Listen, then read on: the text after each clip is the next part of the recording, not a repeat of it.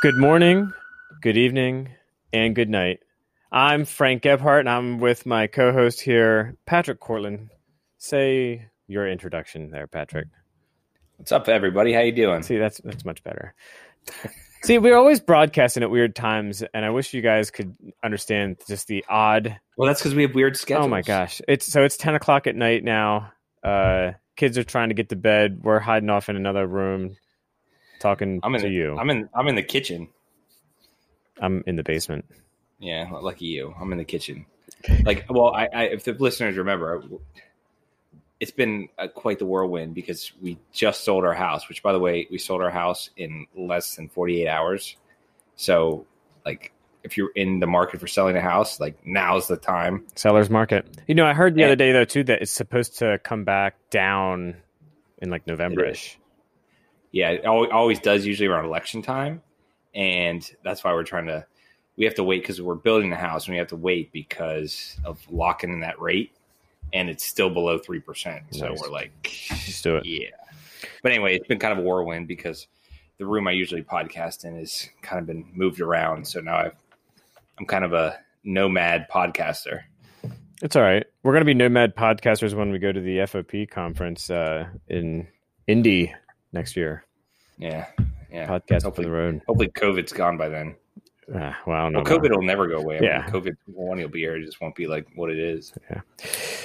Okay, so this episode is on the heels of the Stalls. The protocol is actually doing pretty darn good in the ratings and the amount of listens. It's pretty good, and I'm glad because Quentin was quite the bit of knowledge, and we found out after we turned off the show and stopped recording that he had a bunch more that he was prepared to go over. So we might do it again or have more. I'm telling you, some of these interviews we could probably go multiple interviews, continued, get different perspectives, and then come back to them with kind of our more informed information. Yeah, additional questions. Yeah, because the purpose is that we just try to keep it around 45 minutes to an hour, just so you as listeners can kind of gauge, hey, it's going to be about an hour episode, and that's also for our families, including the producer. So she knows I'm not spending hours. Time. Yeah, I got you. It's like my kid's first day of school tomorrow. We're changing schools for him. So today's word of the day is qualified. Qualified. You said that like koala, like the like the Australian animal, like qualified or qualified. It is qualified. Okay. And the reason we talk about it, the name of the episode is Qualified to Be Immune, because we're talking about qualified immunity. It's a big topic right now in these anti-police rhetoric that has been on the news. Can't really say, and you and I have talked about this many times on the show and in our personal lives, that it's the vocal minority that everybody's seeing on the news. So even though they are saying to defund the police and all this stuff, for the most part, we've actually had, we work in a smaller city, and we've had a lot of positive interactions with even the people that we serve. And I just don't see where some of this stuff's coming from. But we wanted to talk about qualified immunity, kind of give our 2 cents, our knowledge of it. I'm sure, and I hope that some lawyer or attorney can get on here and either piggyback on this or send us an email, rate us. But we'd like to have an attorney's perspective too, but we're going to give you a cop's perspective. Oh, yeah. So I'm guessing it's going to be a little bit more layman's terms compared to what you might get with legalese. So we unfortunately use that jargon too. Yeah, you're right. But either way, so we talk about qualified, and the word of the day, qualified. It's to meet the required standard. Okay. So let's figure, and I want you to remember this throughout the episode when we talk about these different things, especially for this case of the week. And then as we move forward, to meet the required standard. So that's what qualified means. And that's what you're going to need to get immunity. And immunity means that for some reason, you don't have to get sued, or you don't have to get sued, basically. Okay. So, are you qualified to be immune? That's what we're going for. Or even in worst cases, criminal charges against you as a police officer. Right. And right. So here we go. Case study of the week. I got a juicy one for you. Maybe not so juicy. Juicy. It's juicy for me, yeah. Juicy for you. All right. It's moist. Moist. Some people don't like that word. I know. Moist. All right, here we go. So we have Young versus Scott Township. I believe this is out of PA. So Young is the petitioner. Young's family, I should say, is the petitioner here. Scott Township is the defendant, which is the police department. And this case centers around an incident that happened in 2016. Okay, so officers were given an involuntary commitment for psychological evaluation. In shorter terms, that basically means that you are believed to, you might hurt yourself, you might hurt other people, so suicidal, homicidal thoughts, or that you might just not be able to care for yourself and you're endangering yourself in some way. Yeah, you might be off your medication, right, and doing things you're not supposed to be doing. So it's different than an arrest warrant where you have criminal charges against you. This is actually a warrant from the medical side of things saying, listen, we are requiring Patrick Cortland to come in for a medical psychological evaluation. There's no ifs, ands, or buts. He has no choice. He must come in. So it gives the police the power to arrest you, because otherwise, using Pat as an example, he committed no crime. There's no reason for a police officer to take his liberties away, his freedoms away. But this commitment to get this psychological evaluation does give us the right to lock him up, put him in cuffs and take him somewhere, right? So Mr. Young was. Well, when you mean take him somewhere, to clarify, we're taking him to the medical facility. Right. Yeah, like the hospital or whatever medical facility where this person needs to go to get a psychological evaluation. Yeah. And different jurisdictions in different states have different names for it, but it's all the same. It's a psychological evaluation to make sure that you're not going to hurt yourself, you're not going to hurt others, that thing. So when one of these come up, either the officer or the medical staff can actually do like an on-site or on-scene type of evaluation and make that determination, or family members or friends who have firsthand knowledge of the comments that were made, the plan that the person has to to commit these acts. They can fill out an affidavit to say, hey, I swear that this information is true and correct. And they have to go and they have to make their case. And somebody reads their affidavit and says, yep, this person needs to be psychologically evaluated, or no, they don't. Well, in this case, Mr. Young, his mom and dad went and filled out this affidavit. And in their affidavit, they said and described their son's actions and said that he's been off his medications. It is the worst behavior that they have ever seen from him, and that they believe that he was in danger to himself. So they filled out this affidavit. If it was approved, it was sent over to the police department, the Scott Township Police Department. And so the officers have this, basically this arrest warrant in hand, and they go over to serve it. Now, Pat, when you're going to these, is this a one-man call? No, it's a minimum of two. Could be others depending on the circumstances. Yeah, sometimes, just like we deal with criminals, and we could deal with frequent flyers sometimes with these mental health evaluations, and we may know them from previous involuntary commitments that things aren't always easy. Okay, they can be combative, so we may need to take multiple officers. Right. I mean, the possibility of something going wrong is much more, is increased when you're dealing with somebody who is mentally not there. And we're given that affidavit on the involuntary commitment so we can kind of read the narrative. And in the narrative, if there's things such as, individuals threatening suicide, has access to firearms, that's stuff that we need to know, and we need to take extra precautions about when dealing with subjects of these involuntary commitments. Right. So we actually, it helps us when the family members or the petitioner, whoever it is for the involuntary commitment of the individual, writes down information that, as much information as possible, so we know what we're dealing with. Obviously, we go in there and we're dealing with, an individual who's 6'4", 275 pounds. You're not going there by yourself. I have been working out a lot. Yeah, and I saw you the other day at the gym or at the pool, and I can vouch for that. But the thing, what we're talking about here is, our job as peace officers, police officers, whatever you call yourself in whatever jurisdiction you work, is we want to get this person help. We're not going there to injure the person. We're not going there to hurt. We know that there's a high propensity of a physical altercation just because the person wants to do harm to themselves or somebody else, and that's why we're there in the first place. So it's already a heightened it's not like we're going to a noise complaint. Right. If we had the option of not handcuffing them, that's what we do. We just handcuff them safety wise for us, them, and anybody else. Right.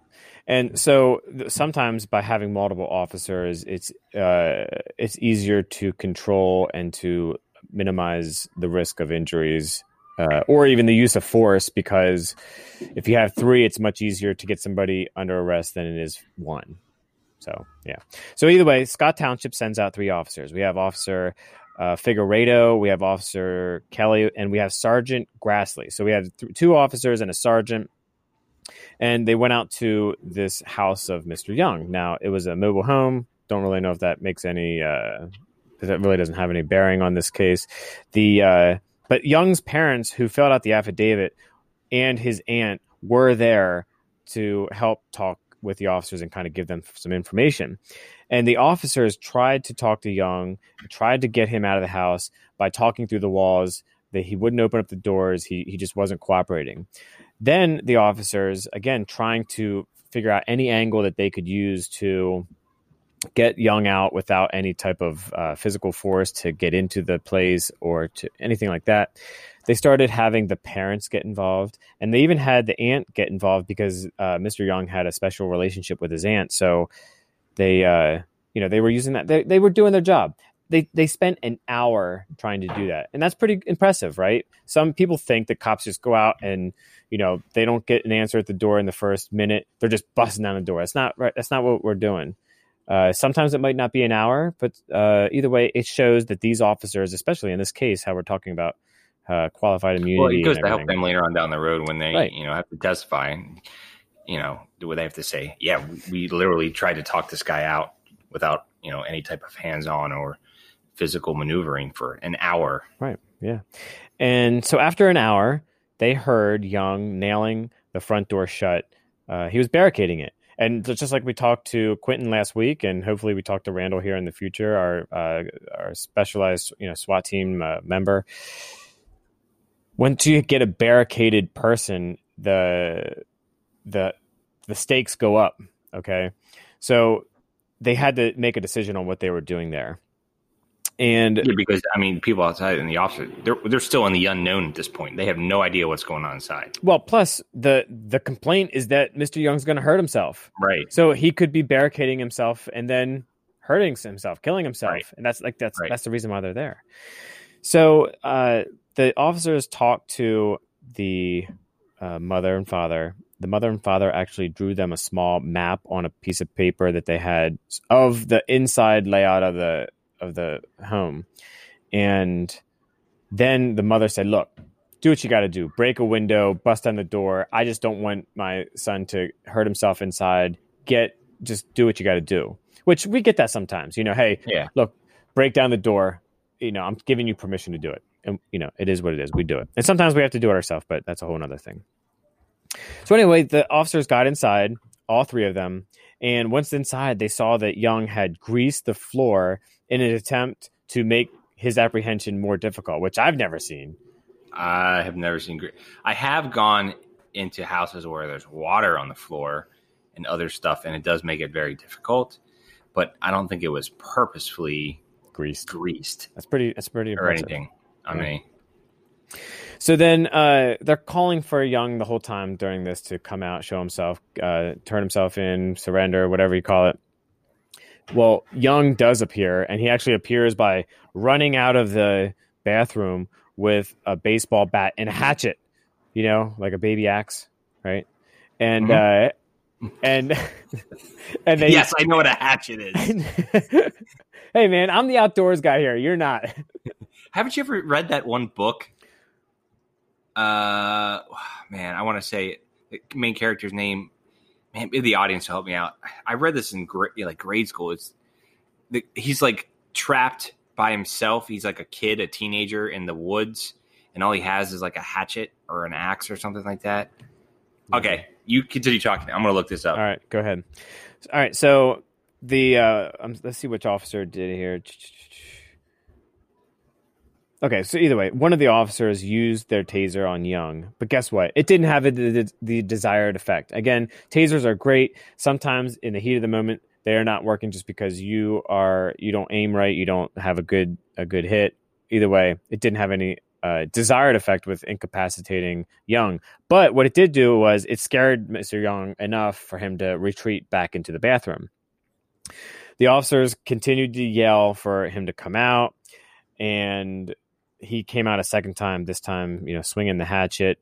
They screamed hatchet, and Sergeant Grassley shot Young twice. Now, immediately after, Young collapsed, and they started to do their first aid on him, and he ended up going to the hospital, and he succumbed to his injuries 2 days later. So the family sued for multiple things, and it included the civil rights violation for excessive force. And this is where the case comes from. So, the court is required to look at the facts of the case, which include, whatever can be said is actual facts, and that can be undisputed. This is nothing subjective. This is no speculation.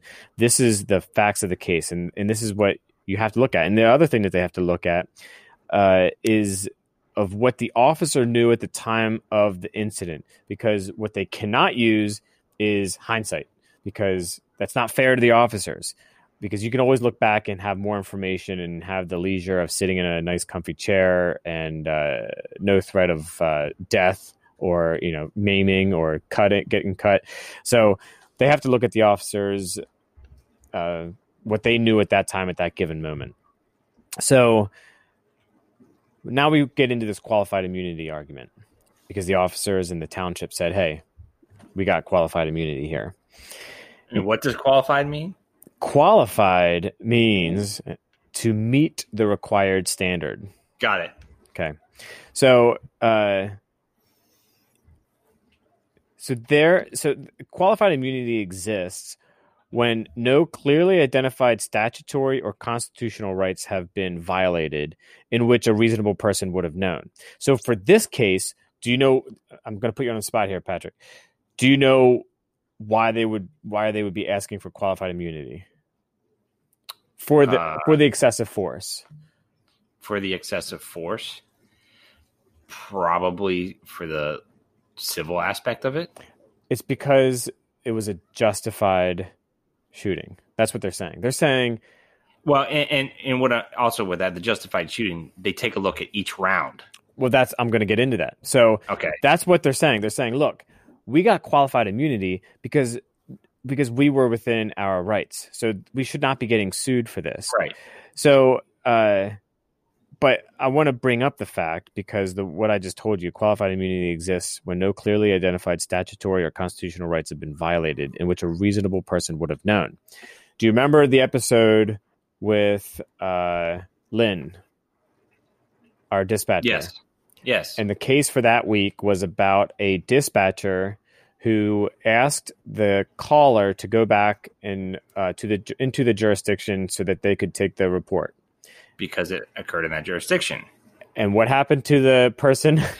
They were killed. They were killed. Okay. Right. So the dispatcher received qualified immunity because there was no clearly established law that the dispatcher violated. And a reasonable person wouldn't have expected him to get murdered by going back there. So it applies. Now let's take that now where you got cities like Seattle and Chicago and say, hey, yeah, you need to go back to that area. But 911, they're like rioting.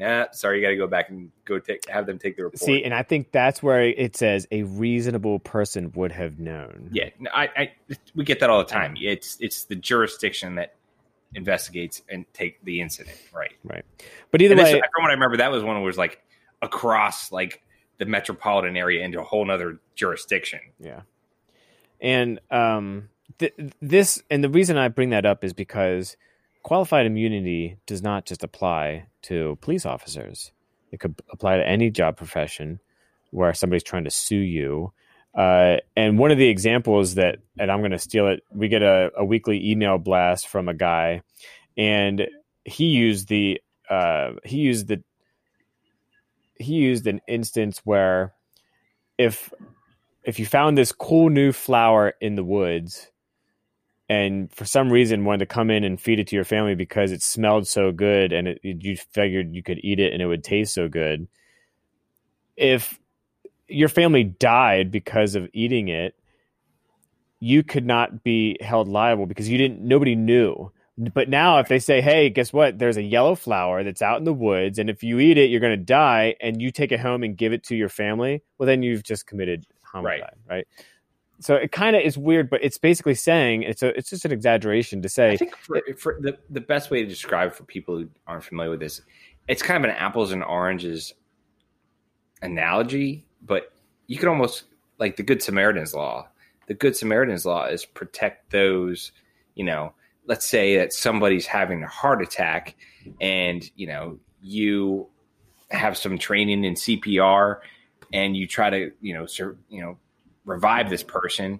And while you're giving chest compressions or something, you maybe do more damage. You can't get sued because you're actually trying to help this person, come back to life. Now, if you were just doing it so egregiously or have no training or whatsoever, like stomping on his chest, that's a whole different story. But that's what the Good Samaritan's Law is, to protect. So we're not out suing everybody. Okay, so we're doing the right thing. The judge ultimately decided that the need for deadly force did not stop before the second shot. So it was they were determining the two shots, whether each one was justified, and the judge said, "Yep, both shots were justified." Okay. So, and then I wrote down his quote. It was pretty good. He says, "The facts of this case are tragic. They evoke deep sorrow, yet feelings do not create rulings." Okay. Just because it is a tragic incident and just because it is sad, it shouldn't affect the judge's ruling when making these. God, why don't they give that quote to everything that's going on right now? Oh my gosh. So, and then he also says, as federal judges, we make the decisions because they are right in the sense that the law and the Constitution as we see them compel the result. So they're basing it off of the laws and the Constitution, and that's the way things work. And I think that's pretty cool. And by the way, I am a more qualified novelist because I was right. Yes. And I kept thinking to myself, that main character's name is Brian for some reason. And it was. Hatchet is a 1986 Newbery Honor-winning young adult wilderness survival novel written by American writer Gary Paulson. It is the first novel of 5 in the Hatchet series, including The River, 1991, Brian's Winter, 1996, Brian's Return, 1999, and Brian's Hunt, 2003. Wow, and it's about a great year. And I remember reading about this plane crash and this kid, like I think he's a teenager. He somehow gets lost in the woods. Okay, not the song from the Frozen 2 soundtrack, but lost in the woods with this hatchet, and he learns to survive with this hatchet, and eventually makes fire with it. It's actually a really good book. You should add it to our book club. All right, I might think about it. The hatchet, I'm telling you. All right. Yeah. Dude, I'll read it with my 10-year-old son. It sounds like yeah. You and Isaac could read it too, because I think I read that in like 6th grade, maybe something like that. All right, but back to qualified immunity, Patrick. Well, I'm just pointing out I'm more qualified as a 1986 novelist. I think you're more qualified as a novelist because you've been blogging a lot more lately. All right, here we go. So the reason why we wanted to bring up this episode is because qualified immunity becomes a hot topic every couple of years, and it always seems to be misconstrued or blown out of proportion. And we're like, hey, this has got to be something that we could teach people about. Quote, that last quote you mentioned? I mean, that's exactly what's going on with all these cases. Oh, with the feelings trying to decide things. Right. You're saying even like some of the rush to charging is a feeling. Well, the big thing right now, I mean, we've kind of not really gone past the George Floyd incident, okay, or the was it Rayshard Brooks? Yeah. We haven't really got past those, but they've kind of like simmered down notoriety-wise in the news. But the big ones keep coming up, and I think I'm kind of eager to talk about it because I don't know all the facts, but I know some. It's the Breonna Taylor case, and everybody's getting on about arresting the cops for that incident. Yeah. And I don't have all the information to go on, so that might be one we dive into. Yeah, maybe we can get somebody on the show. Yeah. So again, these allegations come out because they come out when there is alleged police misconduct. And what we wanted to say is that qualified immunity does not give cops a get out of jail free card. Right. That's not what it is. When you're doing the wrong thing, especially purposefully, you certainly don't have qualified immunity. And if you're doing the wrong thing, even though you may not be doing it on purpose, but you may be doing it negligently or recklessly, you could still, you still may not have qualified immunity. Right. And the other thing that I wrote down here, it does not allow cops to commit crimes, and it does not allow cops to commit policy violations. Like you're not getting out of that. You're getting, if it's a policy violation, you're getting disciplined, maybe terminated. If you're committing a crime, again, you might be disciplined, terminated, arrested, put in jail, like whatever. It does not give you that, like, get out of jail free card. So, that we want to start out with that. But I'll tell you what it does do. It prevents officers, as well as anybody else, not to be charged with something that maybe not even known is right. Against the rules. Or that when you were justified to do something, that it does protect them for that. And some of the stuff, I've been following some of the qualified immunity posts that have been on the internet, on some social media sites. And I wrote down some of these talking points, is that the qualified immunity does not protect any officer from acting outside of policy or law. I already went over that. And that includes any civil rights. So that's most of the times for the civil rights, you're talking about the search and seizure. Okay. It does stop frivolous lawsuits because we live in the U.S. and in season 1, we used to have this super cool intro where we said that, like, because we live in the U.S., you could be sued for anything, and that's how it is. People can sue for anything, and you've read some of the crazy things. But could you imagine if there was no qualified immunity, and you could call it whatever you want, but whether it be for cops or for anybody else, where you could just say that this person did something, and you have more money than them, and you can take them to court and have them waste their time and energy and money to fight you back when there was nothing to fight in the first place. And this is something that qualified immunity helps out with. So it probably cuts down on the amount of lawsuits tremendously, because you have attorneys that won't even take cases because they know that this qualified immunity does exist. No, it's there for a reason. And if we didn't have qualified immunity, it probably wouldn't be the amount of decent cops that would be working the streets. It's nice that you mentioned that, Patrick, because we're going to get into that in the next little section here. Well, I do have the notes and the outline in front of me. Cheater. So some people who believe that they are smarter than the rest of the world, who like to hide behind some of our keyboards and tell their solutions to end qualified immunity. The Twitters. Is that what you call them? No, I don't know what we exactly call them, but they're the Twitter folk that like to put their 2 cents in. And they're everywhere. They're everywhere. So one of the things that we talked about, or that we heard, or what I saw, was saying that cops have to get malpractice insurance. Well, I can tell you one thing.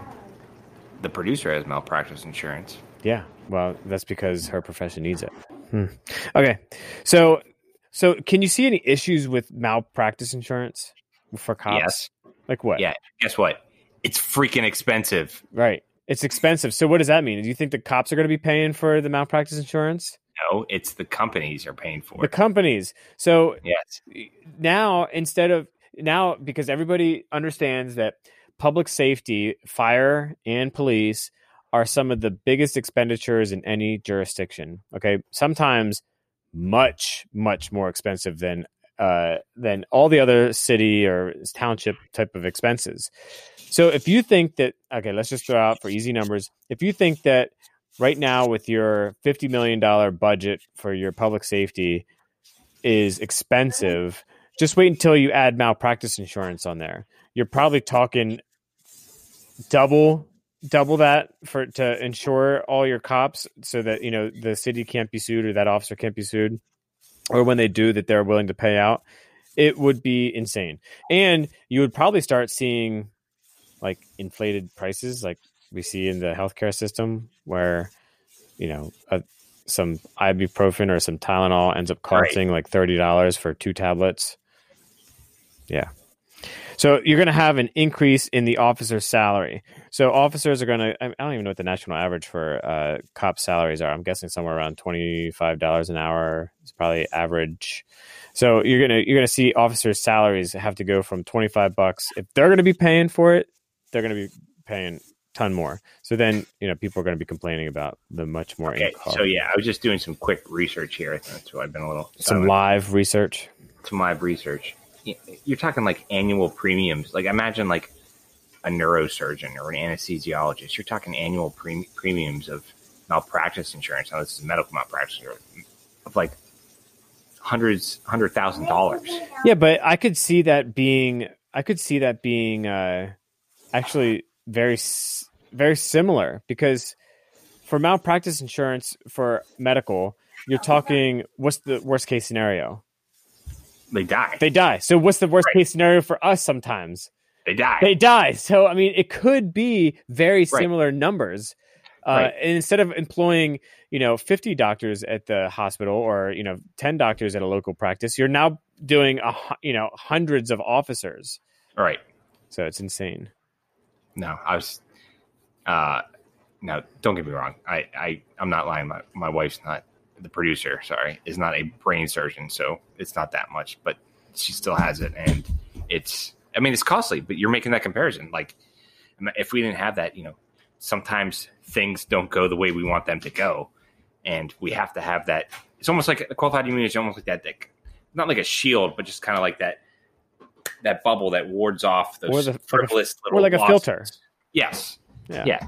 There's still going to be, every now and again. Now, of course, you're going to read in the media that happens all the time, but you're going to have those cases where it's justified. Like we'll be the first to tell you there are certain lawsuits that, the cops probably should have been sued or charged in that instance.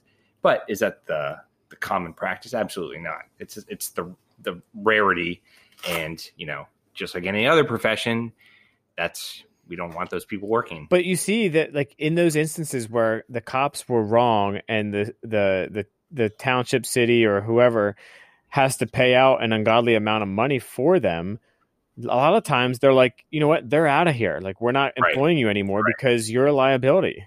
Right. Definitely. So, there's some finality to it. And with the finality is, so what happens if Patrick Cortland commits some type of use of force thing, and he gets charged with a use of force violation, and so what happens when they take it to your insurance company?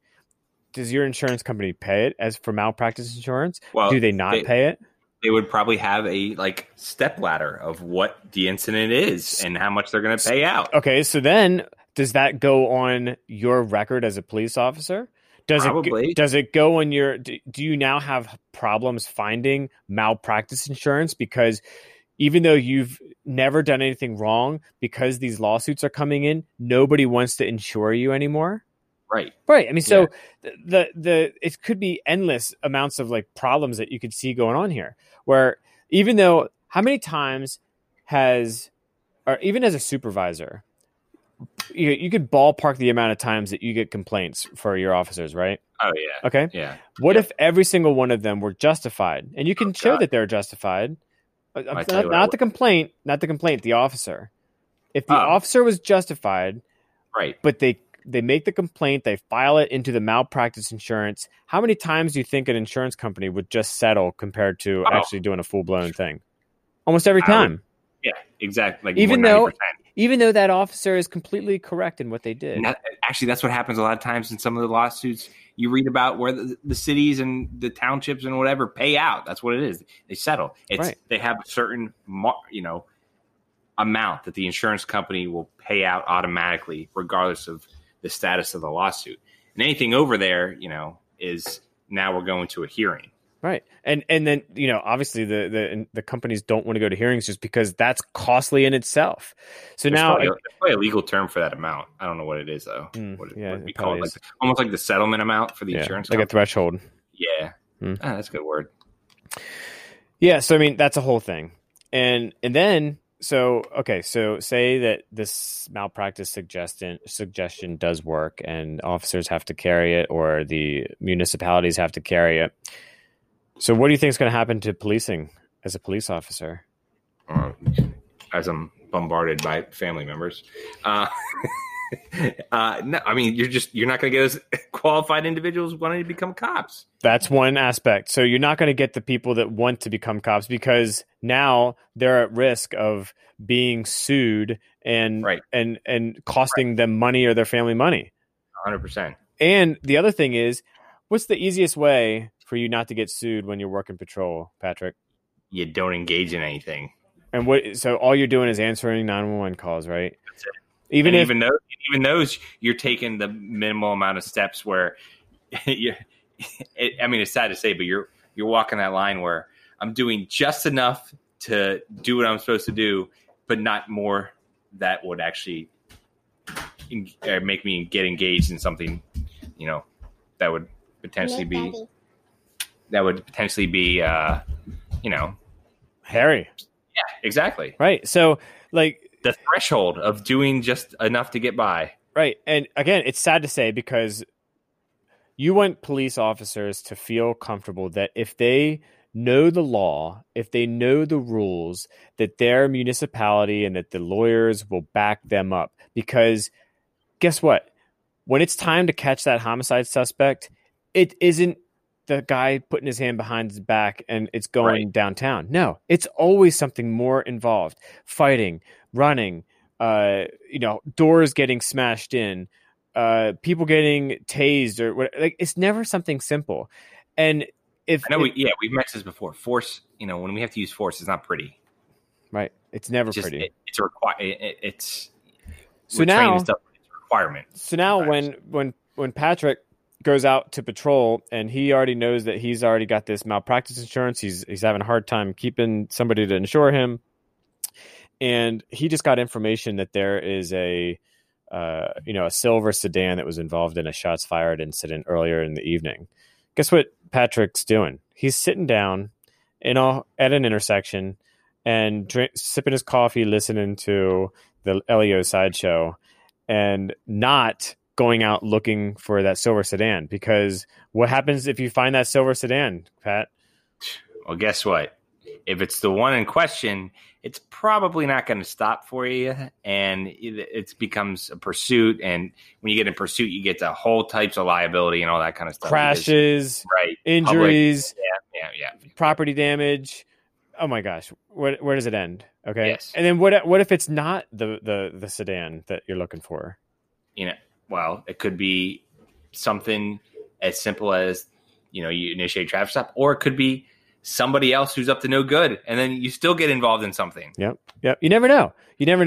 And you might even get the person who you walk up and you say, "Hello, sir. The reason I stopped you is because we had a report of this being involved in an incident earlier in the day." And guess what happens? You have the person who can't stand the police and says, "Oh, well, right. Okay. I don't believe you're stopping me for that. You're Frank, stopping me because of this." Let's put that scenario back, because if it's a shots fired call, it's probably not you just walking up. You're it's right. Maybe like 2 or 3 cops, guns drawn. And if it's that person that hates, like, oh my God, blah, blah, blah, you know what I mean? But you're good because you have a legal justification for why you did what you did. Right. And you know what? The system right now is that person that we just described goes into the police station the next day and says, "I'd like to file a complaint." They get the complaint. They fill out the thing. "Hey, I was stopped. There were 3 officers there. The one had their gun out. They were kind of abrasive in how they were talking to me. But they ended up releasing me after they telling me that I wasn't. I was handcuffed, right? And for approximately 10, 20 minutes, and then they let me go. And then what happens is the complaint goes through the internal affairs, and they do an investigation. They watch the body camera. They watch the MVR. They get statements from people, and then they say, "Hey, guy, the officers were justified because this happened, and this is what information they were working off of." And that's how it goes. Yeah. But it won't work like that if it's not like, wait, we feel for you, man. Like it sucks that that happened to you. And, just like people who get stopped, where they claim for no reason or because they match the description of a robbery suspect or something like that. There's a reason, we're doing what we do. And because if we're not doing that, there's going to be so many more robberies, so many more shootings, all that stuff, because we're trying to get these bad people off the streets. Right. And you won't get that when you're threatening to sue cops for every single thing. Right. I mean, it just again. So you can't have your cake and eat it too. I'm going to close down this episode with a thought that I thought was awesome. And again, I'm not going to take credit for it. I'm sorry I didn't cite the username because it was probably not appropriate for this channel. But you know how they are. Have you ever seen the some of the usernames on some of the social media? But anyway, so this guy says, "Look, cops, 99% of cops follow all the laws and all the policies that are in place really, really well. We do a great job at following laws and policies. We're cops. Like, that's what we're doing. Like, we're enforcing the law. We do a good job of following it ourselves. We do a good job of following whatever policies our agency has set up for us to follow." So what this person said was, "Look, if you don't want us to chase people on foot, if you don't want us to get into vehicle pursuits, if you don't want us to use force, then change the laws. Go ahead and go to your politicians. Go and change the law. Change the policies. Tell your commissioner to change the policies in there." And guess what? If it did change, and that's what the new law is, or the new rules are in your police department, so be it. The cops will follow those rules and follow those laws. But look, I'm not trying to interject, but look what the marijuana laws are changing dramatically in every state. And guess what? We have to abide by those changes. Right. We're not out there, depending on where you work, we're not out there arresting for simple possession of marijuana anymore. You know what I mean? Like, if you would have asked us 10 years ago, if we would have thought that this was going to be where it's at, we might have thought that, but at that time, it was still completely against the law, and we were making arrests. We were taking people to get processed, fingerprinted, and photographed, and it is what it is. Even now, there's some jurisdictions who have a no pursuit policy. Well, that's what their jurisdiction, that's what their chief and their boss and the township or municipality, that's what they want. So that's what they get. They don't pursue. So again, it's interesting to me because, the people, and again, I think this is going back to that vocal minority that we talk a lot about, or the people who don't just want to think and educate themselves and kind of put themselves in the officer's shoes, that when it comes down to it, you do want police to have that protection so that they can go out and put them, kind of go out and do what cops do and what they've done in the past, where they're using the information that they have, that intuition that they have, that gut feeling that they have, at the same time following the training and the laws and how they know things can be done, so that they can keep your jurisdiction safe and make arrests for the criminals that are out there. And I don't think you get that if you take away qualified immunity, even though one thing that I read about qualified immunity is that you really can't get rid of it, because you can never really hold somebody accountable for either something that doesn't exist or something that was within the law. So it doesn't really make sense. It just, again, it's like you kind of brought it up earlier. It's just a filter. If the cop committed a crime, they're getting charged. If the cop violated policy, right, they're getting it. And we're not against that.